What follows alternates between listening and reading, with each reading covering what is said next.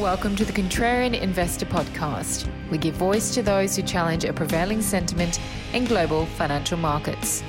This podcast is for informational purposes only. Nothing on this podcast should be taken as investment advice. Guests were not compensated for their appearance, nor do they supply payment in order to appear. Individuals on this podcast may hold positions in the securities that are discussed. Listeners are urged to educate themselves and make their own decisions. This podcast episode may have ads and the occasional announcement.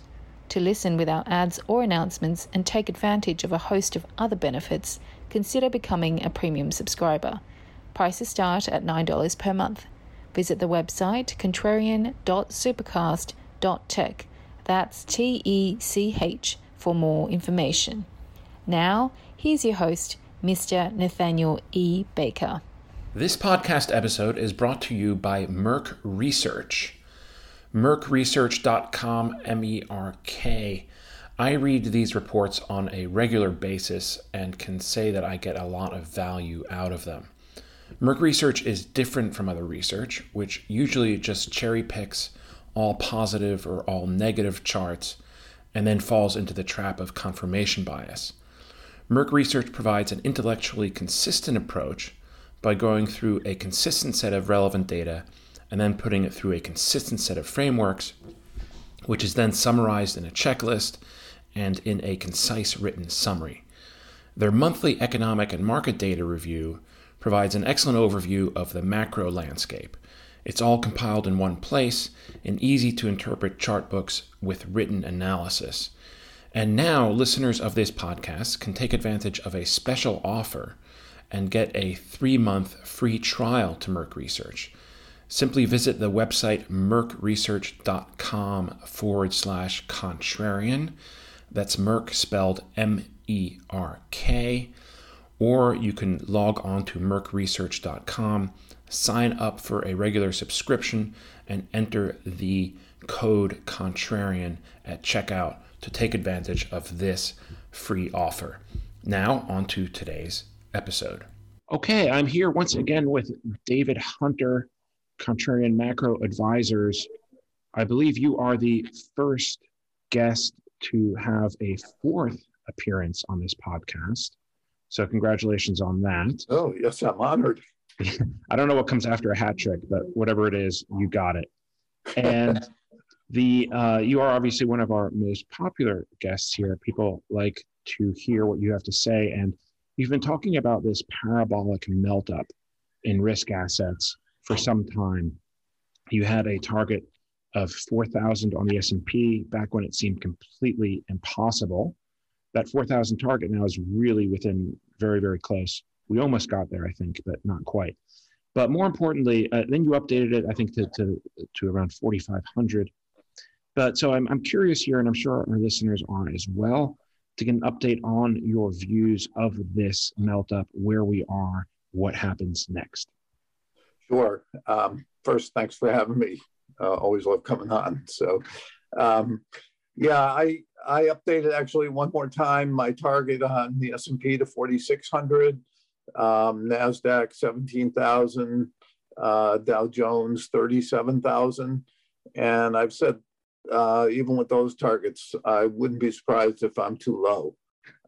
So that's kind of where I think we're going, and I think we're going there fast. I think we just went through another very short pullback here, and I think we're emerging from that. And I think there's a real chance we're going to see those targets met in the second quarter. Okay. So it can always stretch out. You know, I've said it before where I thought we could get there faster, but basically, if you get into the real final parabolic stage, you can cover all that ground in a very short time. So I think second quarter is reasonable. Nice. Not by any means set in stone, but I think there's a real chance. All right. It doesn't sound like you're particularly concerned about bond yields, the Treasury going above 1.7, maybe even 1.75 on the 10-year. And I know you have some views on that as well. But the interesting thing with the rise in Treasury yields is that it has been accompanied by selling of tech stocks, of this risky what one might consider the riskier areas of the market. So what are your views on that, and how do you see that playing into things? Oh, sure. Yeah, I revised my interest rate forecast. I had said way back probably last August or September that we could see, and back then the 10-year was at around 0.6, and I forecast then that we could see somewhere between 120 and 150 on the yield for the 10-year. And obviously we got to 150, took a while to get there, but 6 months later, and then it pushed beyond that and went to 175. I revised again my forecast on interest rates maybe a month ago and said, it looks to me now like we're going to have a move up to 250 on the 10-year and maybe 3% on the 30-year. So, but I don't think it happens in a straight line. I've also said, particularly on Twitter, that I think we are overdue for a rally here. Everybody's on one side of the boat. Everybody's bearish bonds and calling for higher rates and worried about inflation, et cetera. And I think that's, an accurate view, but I think it's not going to all happen right now. I think you're probably going to see 120 on the 10-year here in the next month or two. So, we're at 170 today, I think, and you could get down to 120, maybe a little below that, before we then start to climb to 250. And I think that climb to 250 is going to be driven by an overheating economy as everything opens up and more inflation. Right. And I think the Fed ultimately is going to be forced to tighten. They've been very clear that they have no plans to right now and that they're going to let it run hot. And I don't think they're insincere in that statement. I think Powell is being very upfront and transparent. But I think once this thing, if let's say we have a scenario where the S&P is up near 4,600 and the economy's open up and you're seeing numbers now of 6, 7, 8, 9% GDP, and you get inflation pushing up towards 3% or maybe even above, I don't think he can sit complacently and say, hey, we're going to let it run hot. So my guess is they do ultimately have to tighten. Might come later in the second quarter, or might be third quarter. But I think that's what kind of pushes that move up to 250. And I don't think it's necessarily, when I say tighten, I don't think it's necessarily going to be, hiking Fed fund rates or raising the discount rate. I think it's going to be mostly on the balance sheet side, pulling money out of the system. So, last summer when we didn't have any of this inflation and when we were, barely a quarter from the trough, they pulled several $100 billion out of the balance sheet then, brought money back in. And I think, this time could be somewhere between 500 billion and $1 trillion. That has real consequences, ultimately for the economy, I think. So that's what I see for interest rates. In terms of the tech stocks, yeah, I mean, they're growth stocks and they've benefited for years and years and years now from, rates trending down. So they've been the leaders in this whole bull market. And I think they remain the leaders. But you did have, even though it's still low historic rates, you did have a move from 0.6 to 1.75 in a hurry. And I think it's not it's very explainable why tech stocks took a hit. They were the over-owned stocks. They were the most popular, and growth stocks depend on low interest rates or, really are more responsive to rates than anything else. And we obviously rotated cyclicals as the economy looked like it was not only bottoming out, but we're going to have some pretty good tailwinds here in the next several months. So, and by the way, commodities are a part of that cyclical, and commodities are also part of why we've seen this run up in inflation. It's been an amazing move in some of the commodity prices. So, Interesting. Now, to go back to the Fed real quick, and you've been consistent with this as well, that you thought an overreaction by the Fed on the loosening side, so would cause things to overheat. It seems that's where we are now. If you look at Powell's statement last week and his commentary, as you just alluded to, about inflation and the Fed now has talked about transitory inflation and how that, which may just be another word for inflation that they can then retroactively allow them to whatever. But so what do you think about that? And now you're saying that this would be the overreaction on the tightening side would be not necessarily on the rates, but on the tapering front. Is that right? On the purchase of that's right. bonds? Yes. Okay. Yeah, and I really think Powell, we're so used to, particularly going back to Greenspan and those days, and then, Bernanke and beyond, we're so used to a Fed chairman, giving you some of what he thinks, but also kind of keeping a lot of stuff close to the vest. And I think Jay Powell's a different animal. I really think he's trying very hard to tell you what his thoughts are today, or what the committee's thoughts are today. So I don't view it as them using semantics or rhetoric to try to cover up that they're worried. Okay. I think they truly believe we've got still 10 million people unemployed. We still have a fragile economy. And it's been so many times in the past we've called false breakouts in inflation, and only to see them inflation go lower. So I think he really is stating what the Fed believes at this point. Like I said, I think that's going to change as we move towards and into the summer. But transitory, I think, is a legitimate statement that they believe right now that this is temporary, and that we'll see what we've seen, over the last couple decades, is that inflation has a bounce and then it reverts to its downside. So as I'm calling for a global bust at some point in the next year, and probably before the end of this year, before the end of this year, and that will turn inflation down pretty dramatically. Right. So I am in the camp that this is transitory in some ways, but it's only going to be transitory because the Fed's going to react to it and tighten. Okay. Well, so much for my cynicism and conspiracy theories then. But anyway, about the Fed, I'm surely not the only one. But no, not at all. But not by a long shot.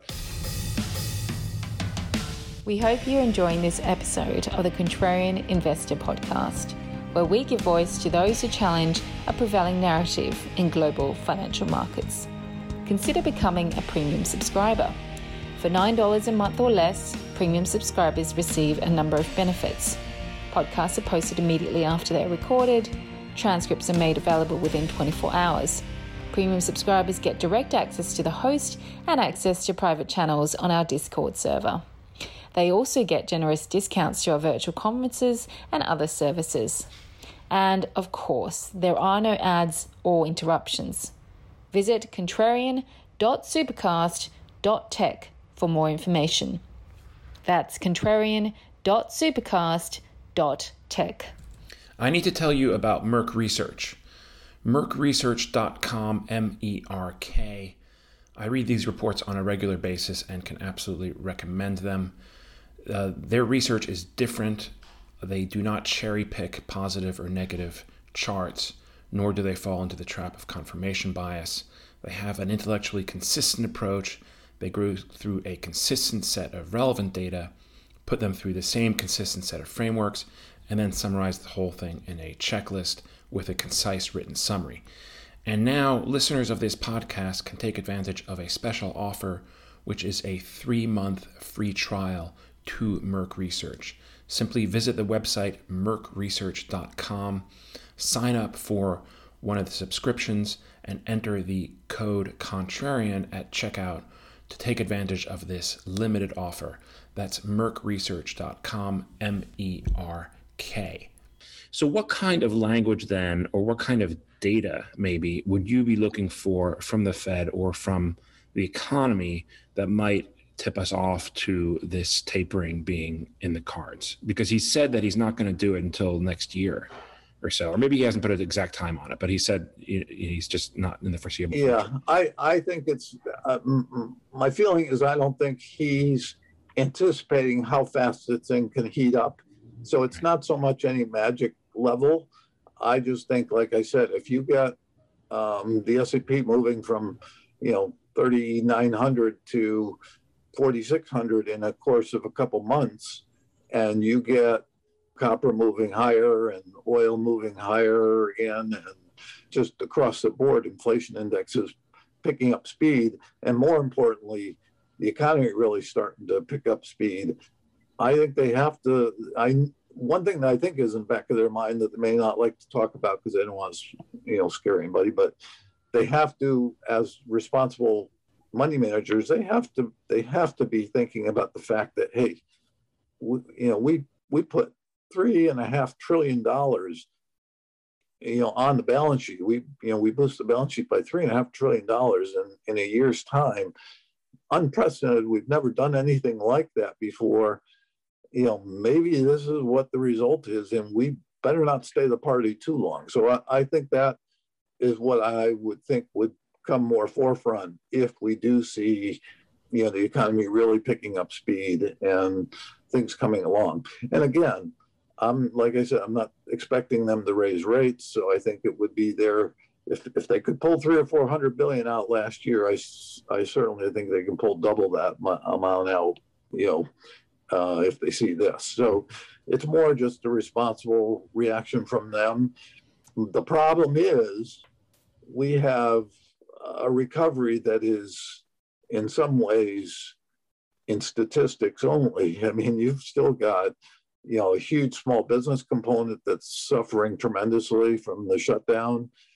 Many businesses hanging on by, their fingertips, and you've still got, across the board, a lot of fragility in the system. So I think it won't take a big tightening to send us back in the other direction in a hurry. And I think that's really my story that's a little bit unique, I think, out there is I think everybody is underestimating how fast an unwind in this environment could come.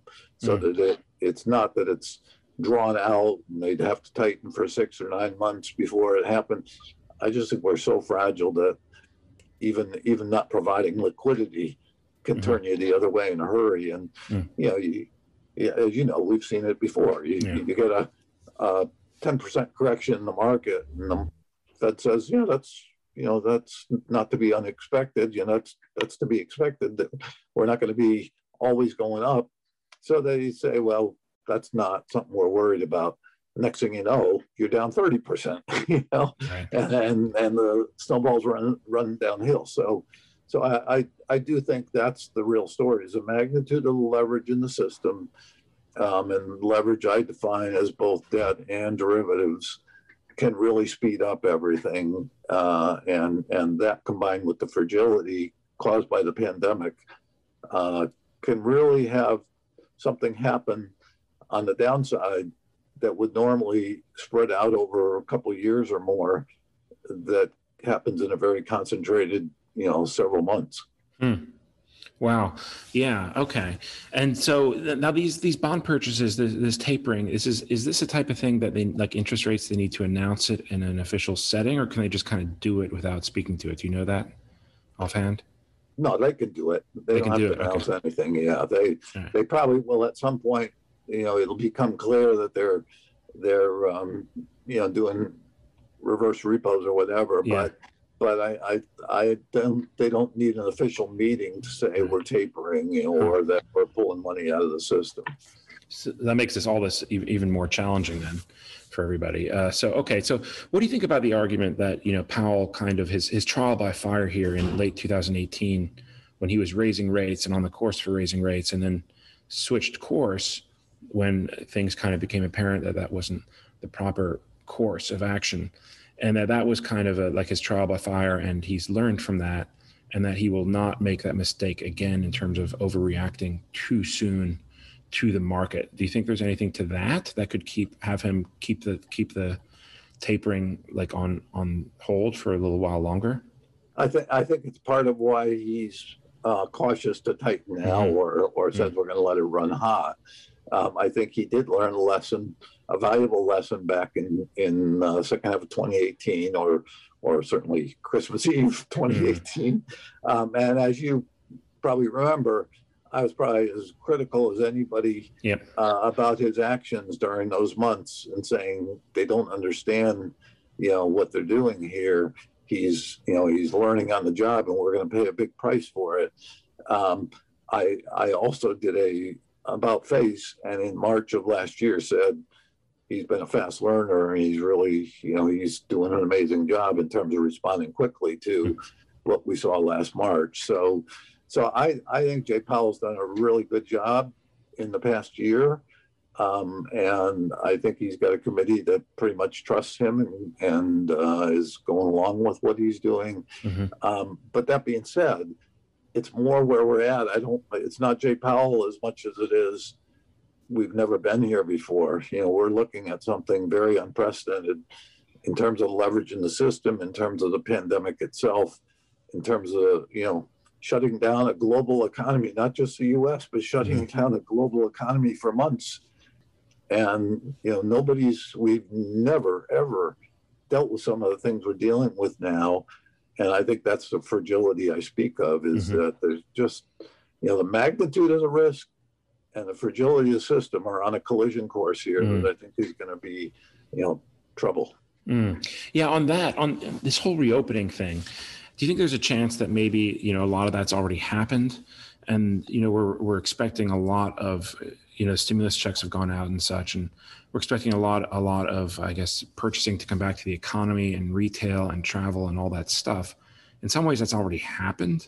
So do you think that there's a chance that maybe we don't get as big of a bounce as we're expecting here? Not in the economy. I think there's a possibility that some of the, the higher numbers that are being pushed out there are people talking double-digit GDP. Right. There's a possibility we don't get there. There's a possibility we do get there. I'm kind of agnostic about that. I don't know what the number's going to look like in the next couple of quarters, but I will push back on the stimulus checks from this 1.9 trillion package are not out there yet. I mean, that has not entered into spending at all. The $600 checks obviously contributed, I think, in the last couple of months, but I think there's another round of spending coming, and it's the vaccine. I mean, I really think people are, the governors are opening up, even in some of the states. I know Massachusetts, and that's not a Democrat governor, it's a Republican governor, but they were shut down pretty tight, and they're opening up. They're even talking about, Fenway Park having 12% capacity, people come to the game. So you are seeing things like that. And I think it's across the board. Obviously, places like Florida and Texas are opening up a lot faster. But I think even California, New York, et cetera, New Jersey, you're going to see opening up. The risk is that in that opening up, we get another surge in cases and, things get shut down quickly. But that's still out there. Nothing like that is foreseen at this point. Should people are vaccinated? It's a combination of the stimulus checks and the vaccine, I think, that is causing the reopening. Don't forget, airlines, hotels, those are just beginning to see pickup, and I think you're going to see a lot of pickup there. It's amazing. I'm not stating this from my own perspective, but there's going to be a lot of people that have cabin fever and saying, I'm done. This thing, it's been a year, and with the vaccine, I trust it. I'm going, I'm jumping on a plane, go see my grandkids or whatever. Some of that's already happening, but I think in terms of a much bigger surge, I think that's still ahead of us. Yeah, I can tell you, I was just in South Florida, and as you may know, Miami got shut down, but other parts of South Florida too. It was crazy with spring break. There was all kinds of people running around. Anyway, all right. So bottom line is, for now, you are bullish. You have a target of 4,600 on the S&P. That's right. By June 30th into the second quarter. Yeah. Well, let's put it this way. I think it's very possible it can happen in the second quarter. I get a lot of grief on Twitter because people hear those dates, right, and think that's my forecast. My forecast is the melt up, right. Whether it happens before June 30th or whether some of it spills over into the third quarter, I don't know. I mean, I personally think, as I said before, the parabolic, if we're starting that now, that final parabolic, it's been parabolic in, since March in some ways, but the real final vertical phase, if we're starting that now, you'll be amazed how fast you can cover that ground. I mean, it could be over in May. You could be there by then. Right. And I also, want to stress that 4,600 is a target. It won't surprise me if we're overshooting that by 200 or 300 points. I have, once you go parabolic, I have no idea what it's ultimately going to be. All I do know is once you go into that vertical phase, it won't last long. Yeah. Okay. And so then that will cause the Fed to taper, and which will then cause a crash, right? And how does that play out? Yeah. So I think the likelihood is that and I don't use the term crash. I talk about potential for an 80% bear market, which certainly 80%, 80% peak to trough, which certainly would qualify as a crash, but I don't use the word crash. I think, and I do think it could happen rather fast, like I said, because of the risks and the speed with which this can unwind. You could see the whole bear market within this year, even though it doesn't start till second half. And then I use the term bust for the economy. So bust refers to the economy. Bear market refers obviously to the market. I think it's probably a combination of tightening, pulling money out of the system, and perhaps some unforeseen situations in terms of a new surge in we're right now riding on the hope that the vaccines are, basically can handle the variants, et cetera. We may find that's not the case. I've seen some pretty negative, some people out there on the scientific side saying, doing a massive vaccination in a pandemic is highly risky, that it could lead to, a much bigger pandemic that's where people are left unprotected because of the original vaccine was only meant for the strains we're seeing now. So I'm not a scientist. I don't pretend to know how much weight to give that. But I think that's the risk, is that if you had another shutdown, let's put it this way, if you had another shutdown because of, numbers really picking up again, there is no staying power on the part of a lot of these businesses that are hanging on. We amazingly, because of fiscal and monetary response, not just here, but around the world, have held this world economy together. Not been easy, and it's painful for a lot of people. There's been a lot that have fallen through the cracks, but we've held it together, and it only had in this country, only a 1 quarter GDP, negative GDP number, a big one, but only 1 quarter. If you have another shutdown, it's beyond the ability, I think, the government to stop what I think could come. Foreclosure. Think about it. Landlords aren't getting paid their rent for a year. Mortgages banks aren't allowed to foreclose on mortgage payers who aren't paying. You have a lot of businesses that shut their doors and said, "I'm not closing yet. I'm going to reopen if I can." They don't have unlimited ability to do that. So, and there've been a lot that have closed permanently. So, I think another shutdown would be devastating and would bring on the bust. So it's a combination of tightening and that risk that I think could be the potential thing that ends this and turns it all down. And then couldn't the Fed just flood the market with liquidity again, like they did this time a year ago? As I say, the easiest part of my forecast, and I have a long-term forecast where I call for a recovery following the bust, that the bust, it's not a depression, it's not long and drawn out, it's going to happen very fast. You could have depression-like events and feel, in terms of financial crisis, et cetera, but have it happen within a 12-month time horizon, and then we'll have a recovery. And as I say, the easiest part of my forecast, my long-term forecast, is predicting how the government and the Fed will respond, or how the central banks around the world will respond.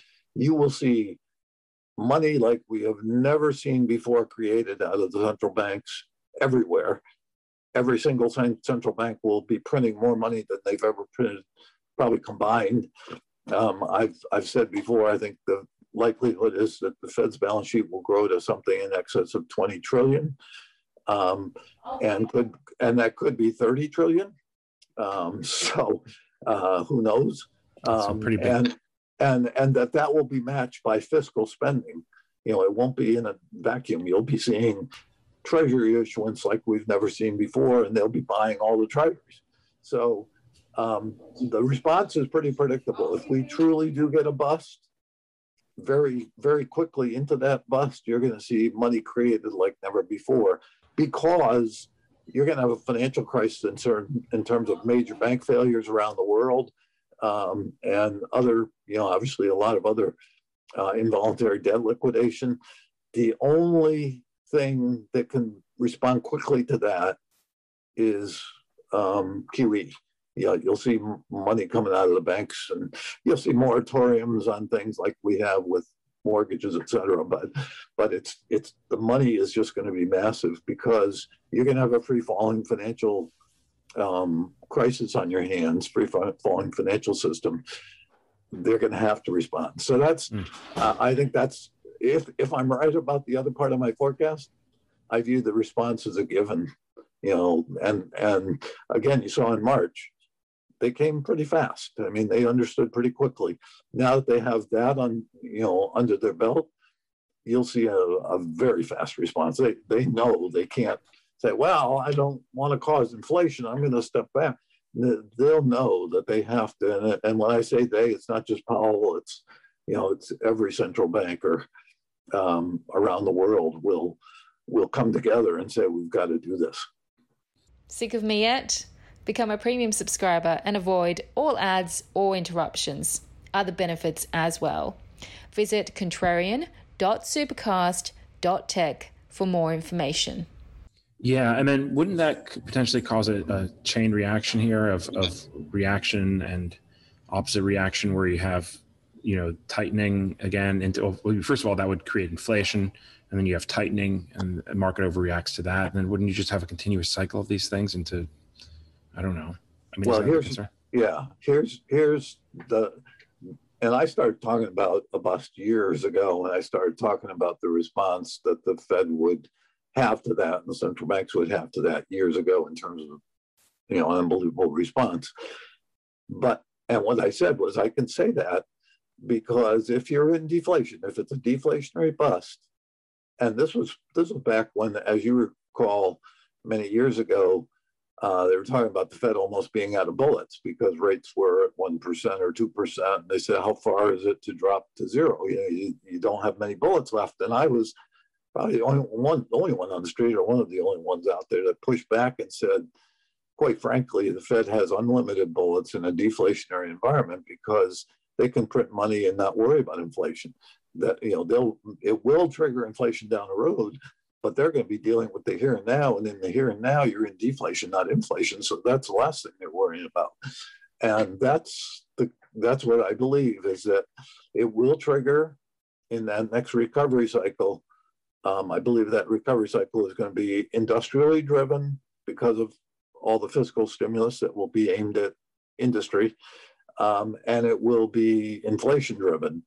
And my forecast is that in the next cycle, after the bust, you will go from 0% 10-year to 15%. You will go from negative inflation, deflation, to something in excess of 15, maybe in excess of 20%. Meaning you will retrace the last 40 years of inflation and interest rates, where we've disinflated, ultimately deflated, and retrace the entire 40-year move in less than a decade. You'd probably be there by the end of the decade. So, and that's because of that massive money that will be pushed into the system around the world. But it doesn't happen overnight. Inflation coming out of deflation, you might by 2023 begin seeing low single-digit inflation. By 2024, it might be up above mid-single digits. By 2025, you might be the double digits. So it'll come. When it comes, it'll start ramping up pretty fast. But you're not going to go from deflation to inflation worries in 6 months' time. It's going to take a couple of years. And so, rates will come from zero and they'll be moving up from zero, but they're not going to go to double digits in, a couple of years. So, and you say that even though, if you look at the history of, and I hate bringing this up, but the, Weimar hyperinflation, that happened pretty quick if you know your economic history, like from 1920 to 23, right?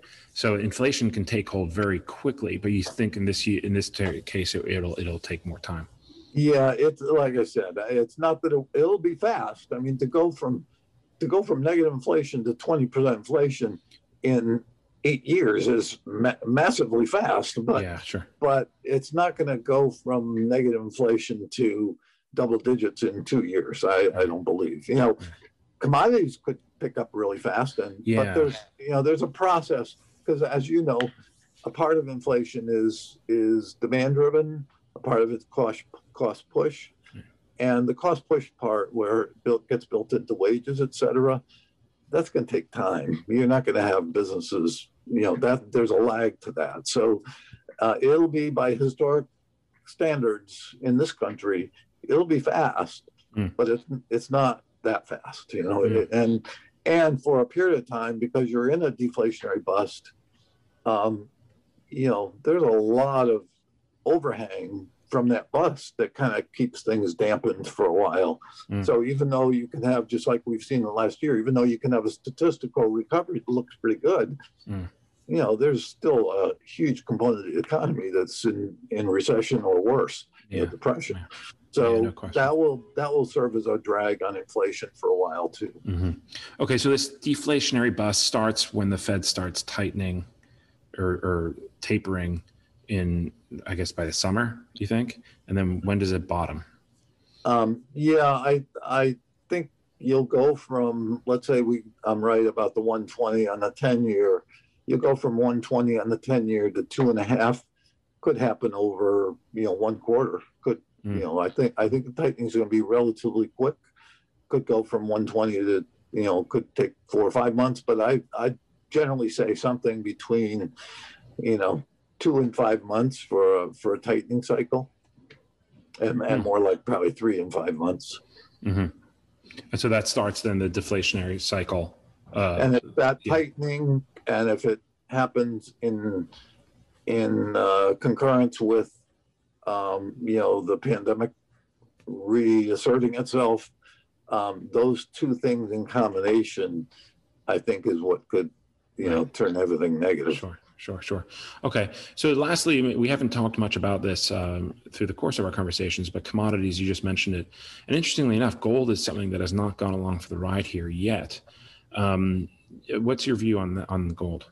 Yeah, I'm probably the biggest bull on gold out there. I'm looking for 2,500 this year, and I think by summer.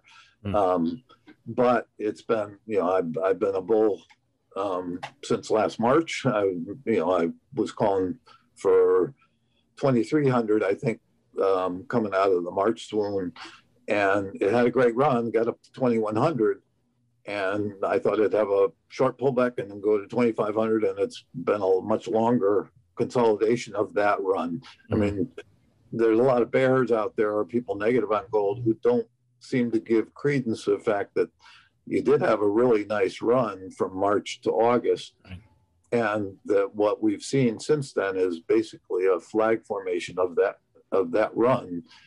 But it's gone longer. I thought we actually were coming out of that flag back in November, and said if it comes out of that in a vertical fashion, you could even see new highs by the end of the year. And it didn't happen. And then I thought for sure in the first quarter, and it didn't happen. So it's been a long, consolidation.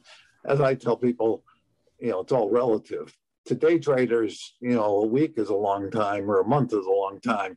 In the scheme of things, gold peaked out in 2011, went through an 8-year consolidation, had its first move up out of that, I think in 2016, 17, and then much bigger move from 1460 last summer. So it's, investors have a tendency to think markets move for them. Markets move on their own time, and really, a 6 month or an 8 month consolidation now in gold is not something to get bearish over. I do think we're going to see 2,500, and for the decade, because of my inflation forecast, I'm calling for 10,000 plus, and it could be 10,000 plus. I mean, I have no idea what plus is, whether it's 15,000, whether it's 12,000, whether it's 20,000. But gold will be, along with silver, in my opinion, in the next cycle, the leadership, along with other commodities. More than crypto? Yeah, I get in trouble there because I tell people I don't know anything about crypto. I don't follow it. Don't take that as a bearish statement, but it's also not a bullish statement. And then I make the mistake of commenting that I am a little concerned about the kind of faddish, cultish type following, and I'm speaking really good way to get attacked on social media. Yeah. Speaking of the momentum and stuff, and then when it, I probably made that comment when it was below 40,000 or below 30, maybe even below 30. So I should keep my mouth shut because I really don't follow it, and I should, my opinion means nothing on crypto, but it's, I don't think gold's being held down per se because of crypto. I just think they're in different modes right now. Crypto's hot. Gold is not. Right. Fair enough. Yeah. I have no views on crypto either, especially not negative ones. So if you are a crypto bro, please don't come for me. I didn't say anything to upset you. All right, David, in closing, and thank you again for joining us and being so generous with your time. But I get a lot of requests from listeners to subscribe to your service. And in fact, a lot of them subscribe to me thinking they're subscribing to you, which then leads to refunds, which is fine. But tell us maybe, and I have put this in the show notes before, but how do people get in touch with you, and how do they sign up for your service? Sure, thanks. I'm on Twitter. My handle is @DaveHContrarian, and I'm posting out there probably, if not every day, certainly many times a week, my views, my updated views, my commentary to other views. And then I also put out a quarterly investment letter. And the best way to contact me about that letter is through Twitter, just DM me or direct message me there, and I'll get back to you right away in terms of cost and stuff. It does, there's a subscriber cost to it is $1,000 a year. I write 4 quarterly letters. But, again, the best thing is to reach out through the direct message on Twitter. Okay, so DM over Twitter. If for whatever reason, if you aren't on Twitter, you can email me, contrarianpod@gmail.com. I will make sure that David gets it. So that's $1,000 a quarter or $1,000 a year? No, $1,000 a year. Okay.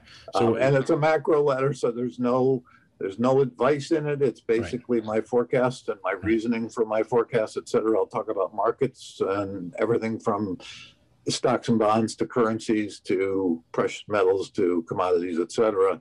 And I'll talk about various things I see investment wise, but I can't provide advice. So it's not a trading letter. It's not there to give people recommendations. Yeah, no stock picks or anything like that. No, not at all. And certainly not anything on cryptos. All right, cool. Thanks so much, David Hunter, for joining us on this Contrarian Investor podcast. Thank you all for listening, and we look forward to speaking to you again next time. Thank you for listening to the Contrarian Investor Podcast.